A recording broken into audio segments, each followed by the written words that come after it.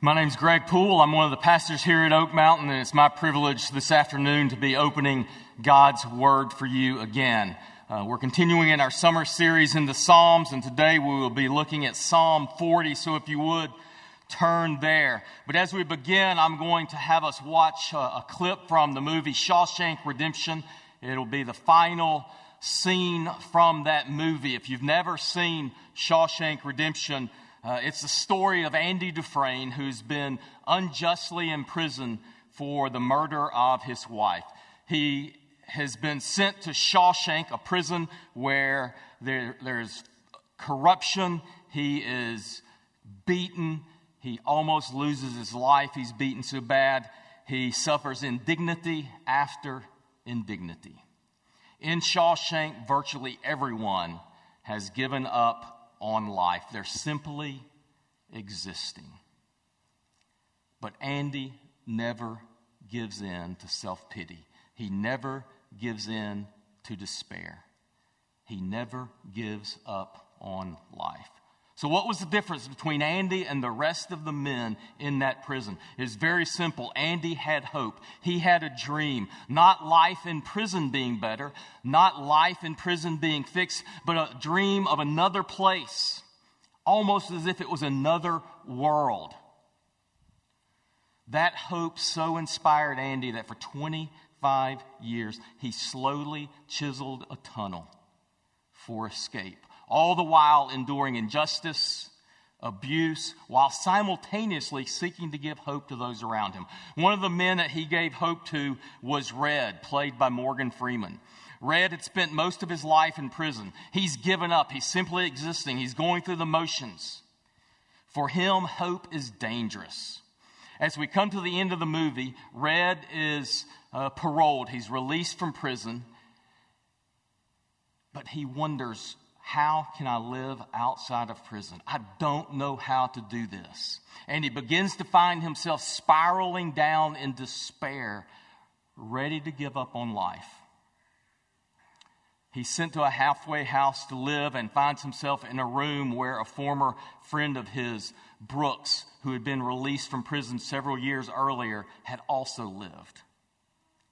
And Brooks also despaired, even to the point of taking his own life. And Red was wondering, is this the path I will take? But then he discovers a note from Andy, and the message from Andy is an invitation to come join him. And he speaks these words to Red. He says, "Remember, Red, hope is a good thing, maybe the best of things, and no good thing ever dies. Now Red has a choice to make. Will he live or will he die?" Let's watch and see.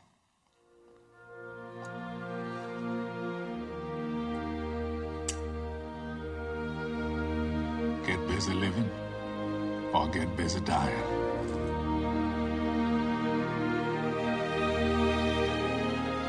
For the second time in my life, I'm guilty of committing a crime.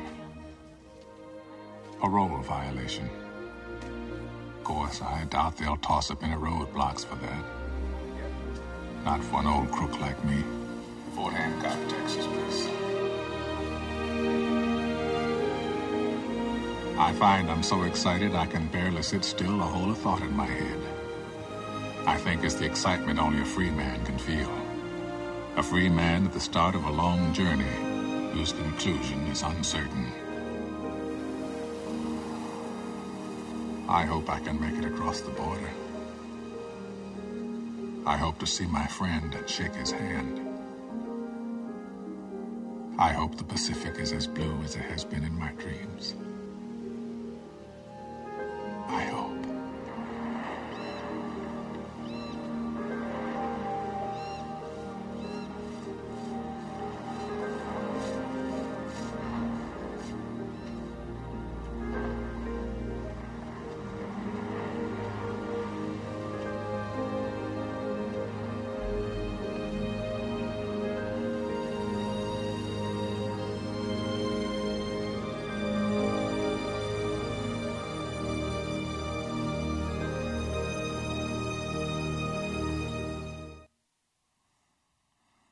I hope. Do you have hope? As Red said earlier, hope is a dangerous thing. You see, when hope isn't grounded in certainty, when it's not real, when it's not permanent, it will leave you disappointed and broken. But for us, hope is a good thing. Hope is the best of things because our hope is firmly rooted in the true and real life and death and resurrection of Jesus, who is making all things new. This afternoon, I want you to stand as we read Psalm 40 and we hear David's telling of the inspiring power of hope. Hear God's word. I waited patiently for the Lord.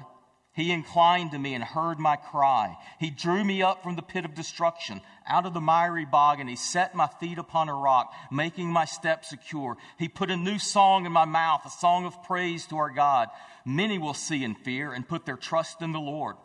Blessed is the man who makes the Lord his trust, who does not turn to the proud, to those who go astray after a lie. You have multiplied, O Lord, my God, your wondrous deeds and your thoughts toward us. None can compare with you.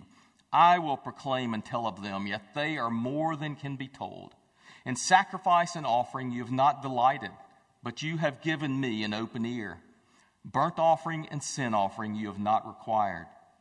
Then I said, Behold, I have come.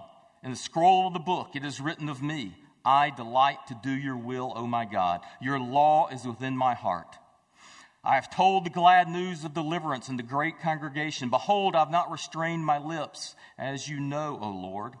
I have not hidden your deliverance within my heart. I have spoken of your faithfulness and your salvation. I have not concealed your steadfast love and your faithfulness from the great congregation. As for you, O Lord, you will not restrain your mercy from me. Your steadfast love and your faithfulness will ever preserve me. For evils have encompassed me beyond number. My iniquities have overtaken me, and I cannot see. They are more than the hairs of my head. My heart fails me. Be pleased, O Lord, to deliver me. O Lord, make haste to help me. Let those be put to shame and disappointed altogether who seek to snatch away my life. Let those be turned back and brought to dishonor who delight in my hurt. Let those be appalled because of their shame who say to me, Aha, aha. But may all who seek you rejoice and be glad in you. May those who love your salvation say continually, Great is the Lord. As for me, I am poor and needy, but the Lord takes thought of me. You are my help and my deliverer. Do not delay, O my God. This is God's word. Let's again look to him in prayer.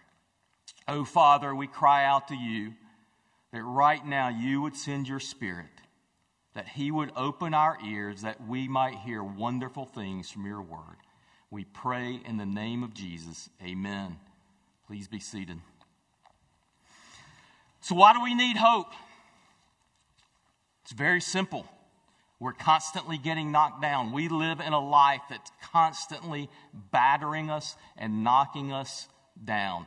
This week, as I was working on this sermon, I got a text from my wife, Elisa, and she said, the oven door is broken.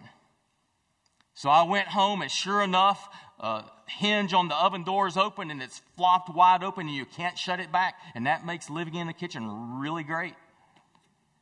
Finally, I jiggered it, and I got it up and it closed, and a couple days later we say, well, let's try it, see if we can cook.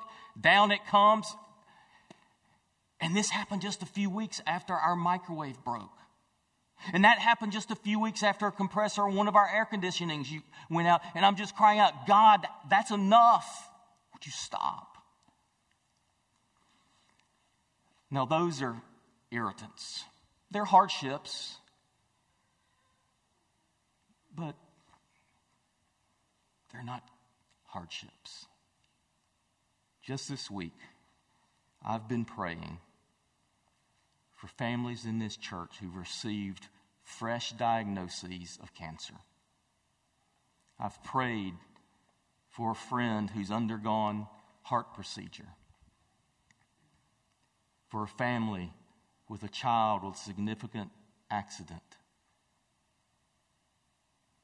For friends who are struggling with relational and behavioral challenges with children, both young and old.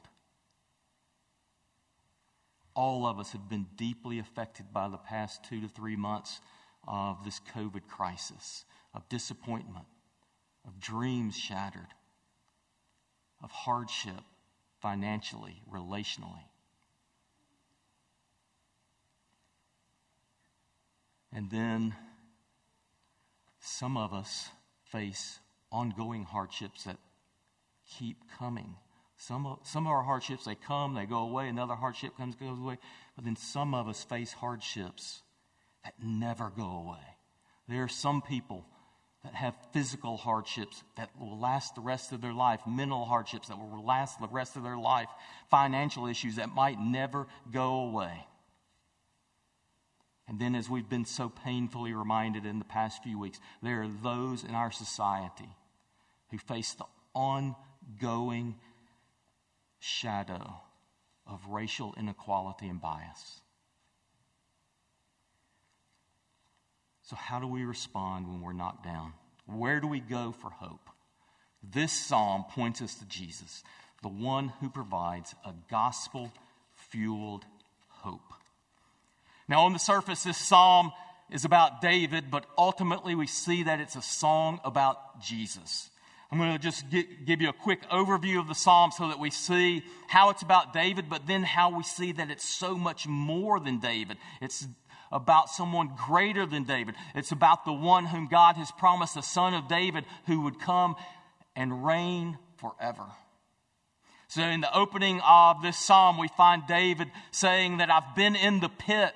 I've been caught up in the miry clay, but God has delivered me. And he sings a new song. He's rejoicing that God has set his feet on the solid rock. But then as we get to the end of the psalm, we find he's back in trouble again. He's being hunted by his enemies. He's surrounded. He's in despair again. He goes from event to event. That sounds like David's life, doesn't it? But then in verses 6 through 8, we see something that makes us think, wait a minute.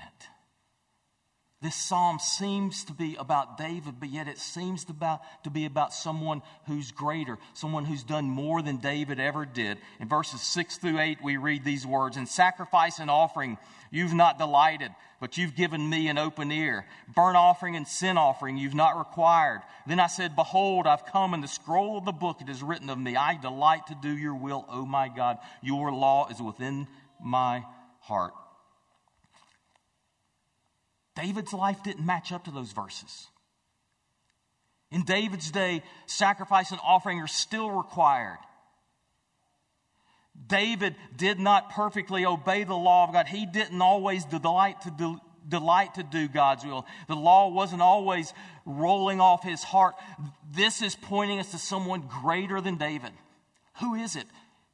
The writer of Hebrews gives us the answer. For in Hebrews chapter 10, the writer of Hebrews actually puts these words on Jesus' lips.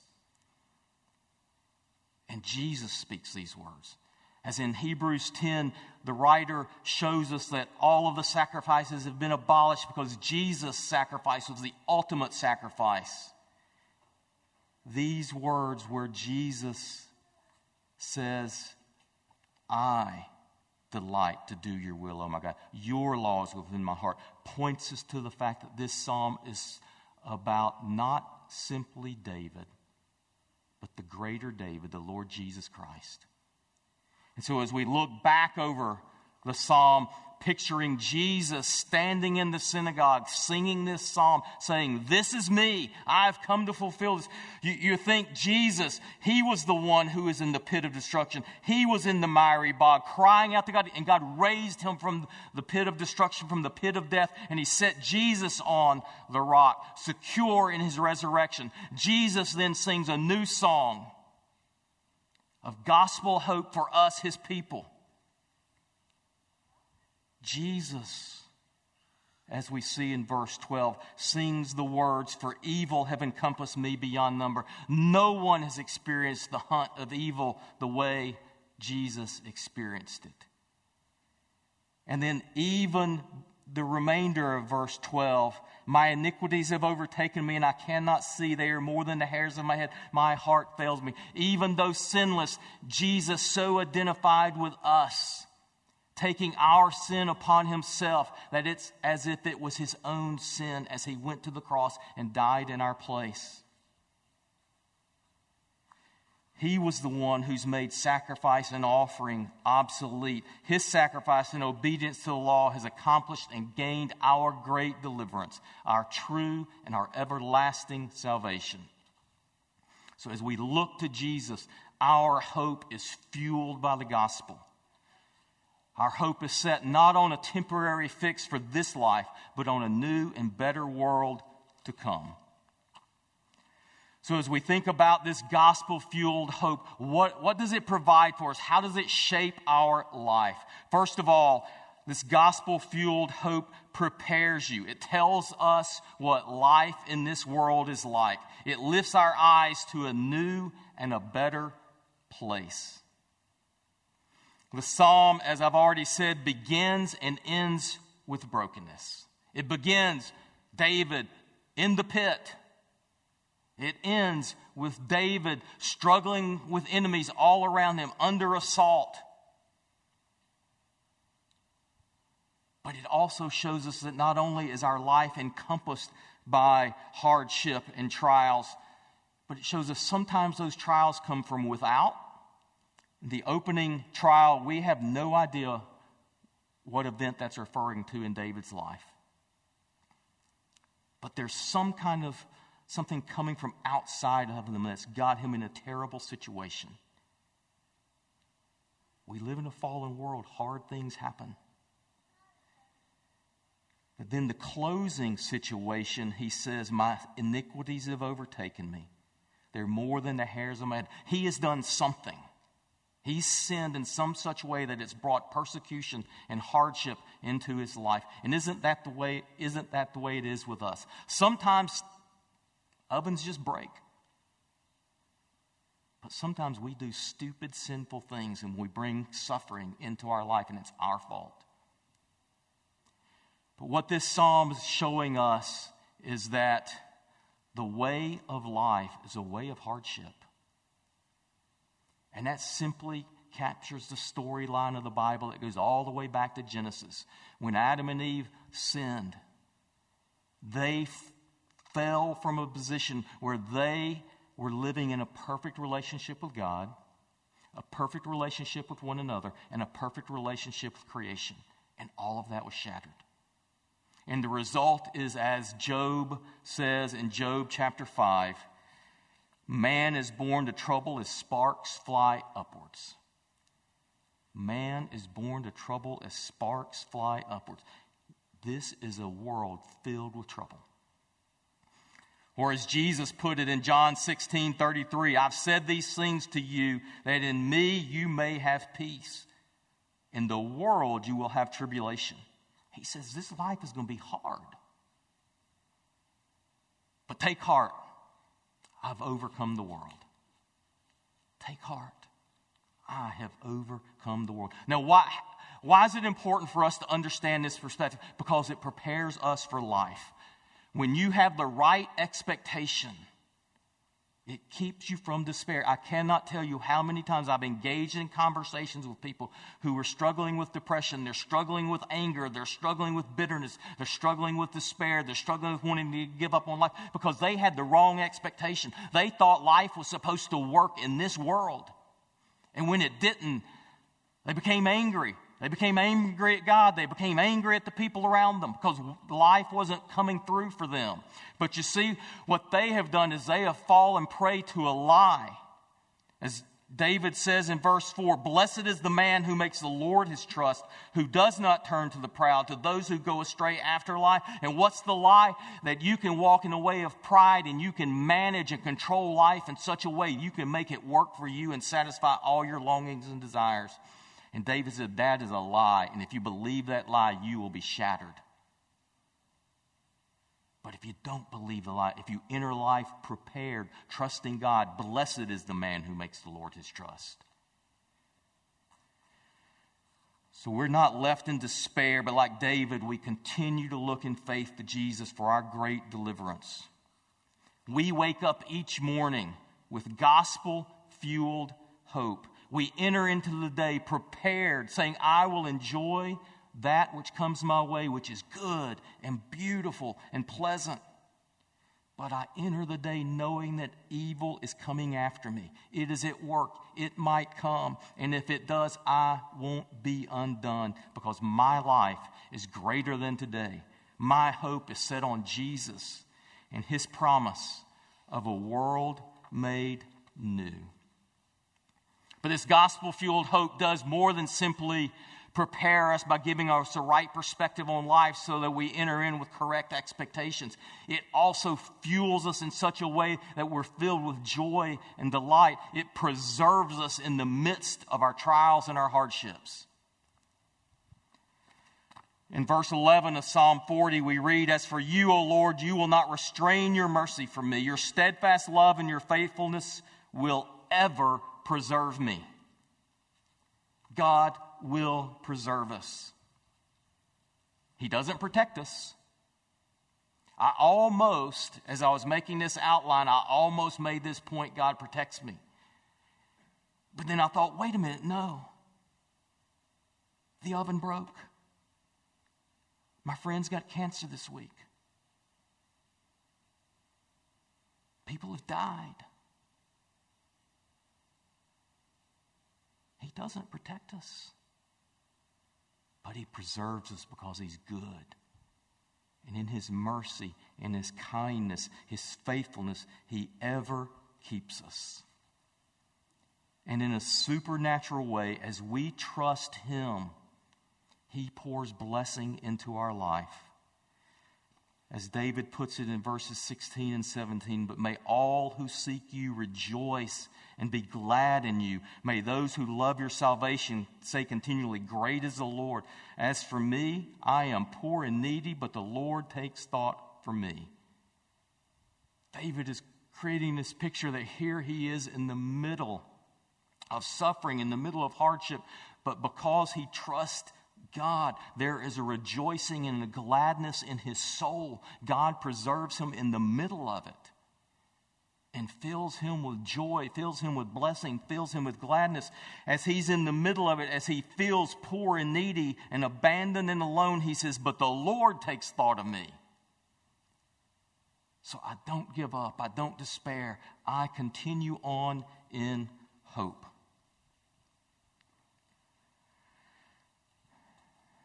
I think a great example of this is Joni Eareckson Tada. Most of you are aware of her. In 1967, as a 17-year-old, she was out with friends, dove into a swimming pool, struck the bottom of the pool, and immediately became a quadriplegic. And now for 53 years, she's lived bound to a wheelchair. She said early on she was angry and she was bitter, wondering, God, why have you done this to me? How can I go on? She began to despair, but as she began to understand the gospel, she realized she had a choice just like Red did. I can begin living or I can begin dying. And she said, I hope.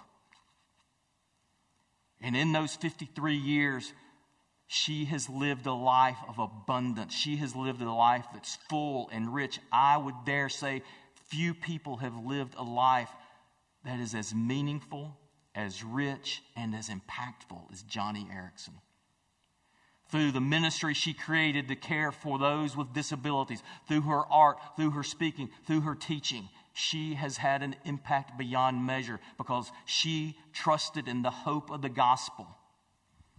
And God, in his supernatural power, has poured joy and gladness into her soul, even in the midst of her pain and her suffering. And he will do the same for you and for me as we trust him. So as we consider the hope of the gospel, God prepares us. He gives us a right perspective, right expectations. He preserves us. He pours joy and gladness into our soul. And then he propels us out into life to live for God. We see that in verses 6 through 9 as we get a picture of Jesus' mission and ministry, which is to become our mission and ministry. In sacrifice and offering you've not delighted, but you've given me an open ear. Burnt offering and sin offering you've not required. Then I said, behold, I have come. In the scroll of the book it is written of me, I delight to do your will, O my God. Your law is within my heart.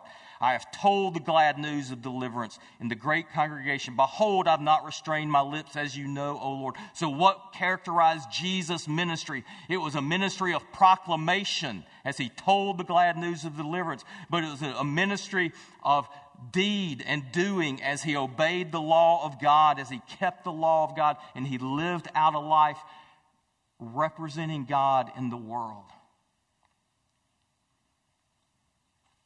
Jesus' mission was proclaiming and was doing. And our mission is to proclaim and to do its word, its deed. But now I want to step back and think on a grander scale, what was Jesus seeking to accomplish? We go back to creation. When God created the world, his desire was a people who lived in perfect harmony and relationship with him. A people who lived in perfect harmony and relationship with one another. And a people who lived in perfect harmony with creation. But all of that had been broken. But in Jesus' ministry, we begin to see him pushing back on all three of those areas. Through the ministry of proclamation, he proclaims that there is forgiveness of sin. He proclaims that we can be restored into a relationship with God. And he proclaimed it over and over and over again. Through his work, he began to show us, give us glimpses of that future day when he would make all things new. As he calmed the sea, a picture that one day the chaos and the brokenness of this world would be done away with. As he healed sick and broken people, a picture of a day that would come when all brokenness was done away with. As he raised people from the dead to picture that death would be broken and would be no more. He began to picture for us a future. So through his proclamation,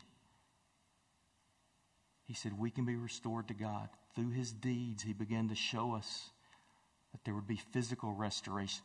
And then through his words and deeds, he began to seek to heal relational brokenness of every kind. Jesus, through his ministry, shattered sexism. Jesus sat down beside a well, and he had a conversation with a woman, and that blew the disciples' minds, because you can't do that. He became friends with Mary and Martha. He became friends with Mary Magdalene. He shattered sexism.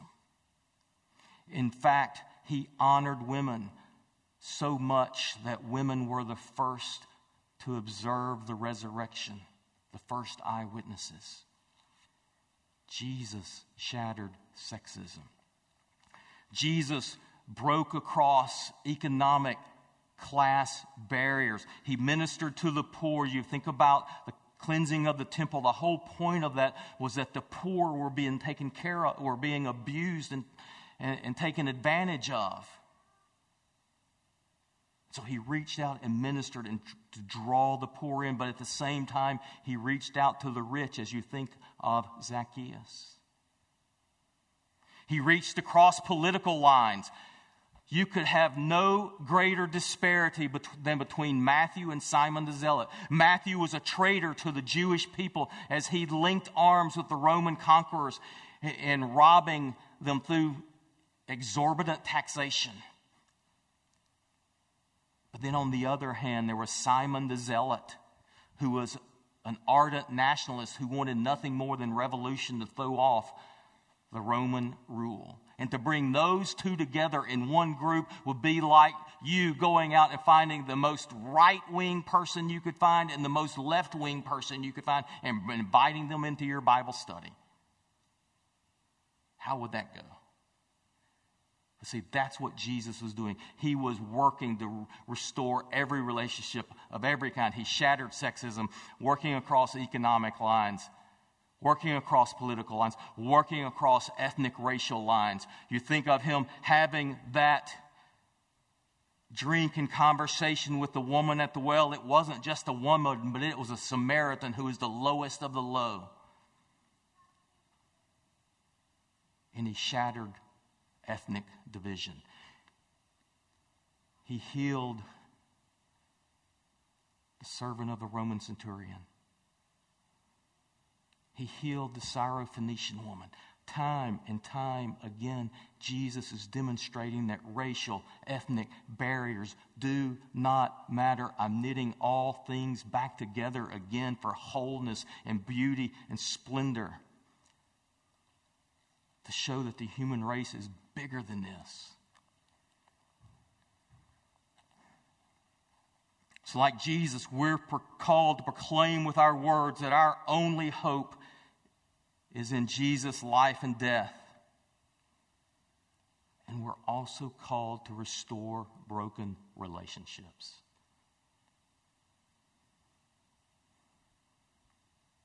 And so if that is true, what do we do in our present age? What do we do in the situation we find ourselves in today as a country?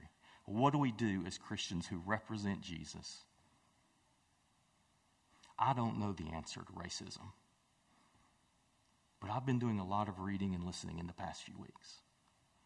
And as I've listened to podcasts and I've read articles, what I've seen is there are a couple of things we can do. One is that we can simply, with humility, listen. Listen to the stories of people who've experienced life differently than us. And then two, as needed, humbly repent where we've personally failed. I've had conversations with a few people in the last week or so who've begun to have those types of conversations. I talked to one man who said that he engaged in a conversation with a woman at his job. He said, we've been friends for years. But the other day, I just asked her, how are you doing? This is an African-American woman. How are you doing? She said, oh, I'm fine. He said, no, wait a minute. How are you doing with all this that's going on? And she looked at him and she said, do you really want to know? And he said, yeah, I want to know how you're doing. He said they engaged in a conversation for over an hour as she poured out her heart, the pain, the fears that she has lived with as a black woman, a black mother, a black wife. And he said they wept together. And there's a powerful healing aspect of that. That won't undo everything, but it's a step. And then there's the place of repentance. 35 years ago, I had a roommate who was black. And he would come in from time to time and tell me things he had encountered. And I just didn't get it. And I just blew it off. And a couple of weeks ago, he posted something on Facebook. And so I just made a comment and said, I'm praying for you and your sons that they might know a day that's different than what you've encountered. And then I said, do you remember this story? I'm so sorry I didn't understand. That I couldn't come alongside you. I mean, it was about 8 hours before he replied, and I was like, oh gosh, what's going on? And then he said, it's taken me a while to reply because I was taken back. Why was he taken aback? Because we don't ask. But he accepted my apology, and it was a wonderful post. And then the beautiful thing is, then another man came on and he said, this is the most glorious exchange I've seen on Facebook. We listen, and as needed, we apologize. That's not going to change racism at a macro level in America, but on small, ways we begin to re-knit the fabric of our society. There's more to be done. I don't know what it is, but we can start right there. God calls us. He propels us by his gospel, by the hope we have to step into relational brokenness, to take risk. This psalm gives us a picture that though this world is broken, we can live with hope. We don't have to despair. We don't have to give up. And our hope is in Jesus. And when we hope in him, we can be filled with joy and gladness, even in the brokenness. I'm going to close with a story from a black man as he shares a bit of his experience. But he doesn't end in despair.